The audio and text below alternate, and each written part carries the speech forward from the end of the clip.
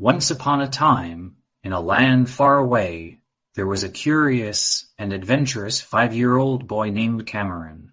He lived in Enola, Pennsylvania, surrounded by fields of corn and pastures of cows. But Cameron was not content with his quiet life. He longed for something more exciting, something like the stories his grandfather used to tell him before bed every night. One day, Cameron overheard a group of older kids talking about a hidden castle deep in the forest.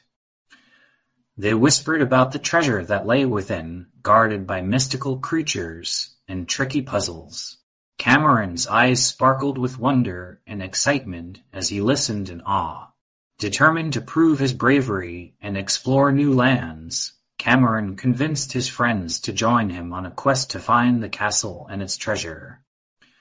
The group of 4 set off early one morning, packing only the essentials: snacks, water, and a sense of adventure. As they trekked through the dense forest, the leaves rustled and the branches swayed, casting eerie shadows across their path. But the children were not afraid, for they knew their goal lay ahead. After an hour of walking, they reached the edge of a large moat, the water murky and dark. Treading carefully, they crossed the bridge over the moat, avoiding the creatures from the deep that lurked beneath. Suddenly, they came upon a hidden doorway, guarded by a riddle. Cameron, always the quick thinker, listened intently and solved the riddle easily. The door creaked open, revealing a courtyard full of rose bushes, their scent filling the air with sweetness. The children's hearts thudded with excitement as they realized they had taken the first step on their quest for treasure. The fantastic courtyard unveiled to Cameron and his friends almost instantly. It was a sight to behold. White stone buildings covered in colorful vines surrounded them. Water trickled down the fountain in the center, making a peaceful soundtrack for their exploration. The sweet scents of roses and lavender filled their nostrils, and the sky was bright blue with streaks of light cloud. Suddenly, they heard sounds coming from one of the buildings. They quietly made their way towards the direction of the commotion, and that's when they saw them, the silly Knights of the Rose. The knights were dressed in armor made of bright pink cloth, and they were holding swords that looked more like feathers than the deadly weapons their appearance suggested. "Greetings, young travelers," one of the knights announced, sounding quite the jolly. "Welcome to our humble abode. We are the Silly Knights of the Rose, and we will have you know that we take pride in making our guests feel happy." Cameron and his friends were taken aback, but they saw that the knights meant no harm. Instead, they invited the children to participate in battles of wit and bravery that included games like a tickle fight, a race to hop on one foot, and trying to see who could keep from laughing at the silliest jokes. Despite their young age, the children showed an amazing amount of strength and steadfastness, keeping up with the knights' challenges while exchanging witty responses. Eventually, they won the knights' respect and were rewarded with a clue towards finding the treasure. "Bravo!" the knights exclaimed as they revealed the clue. "You have earned our respect and a helpful clue to aid in your adventure.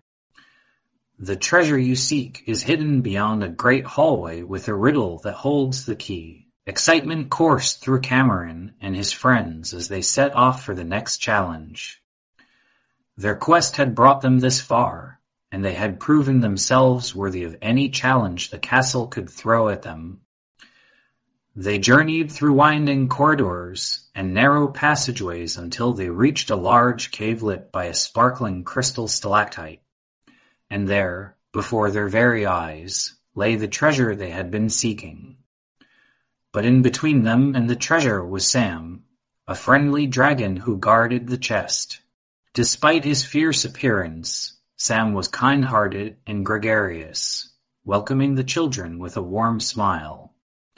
He explained to them that to open the chest, they had to solve a puzzle that lay ahead.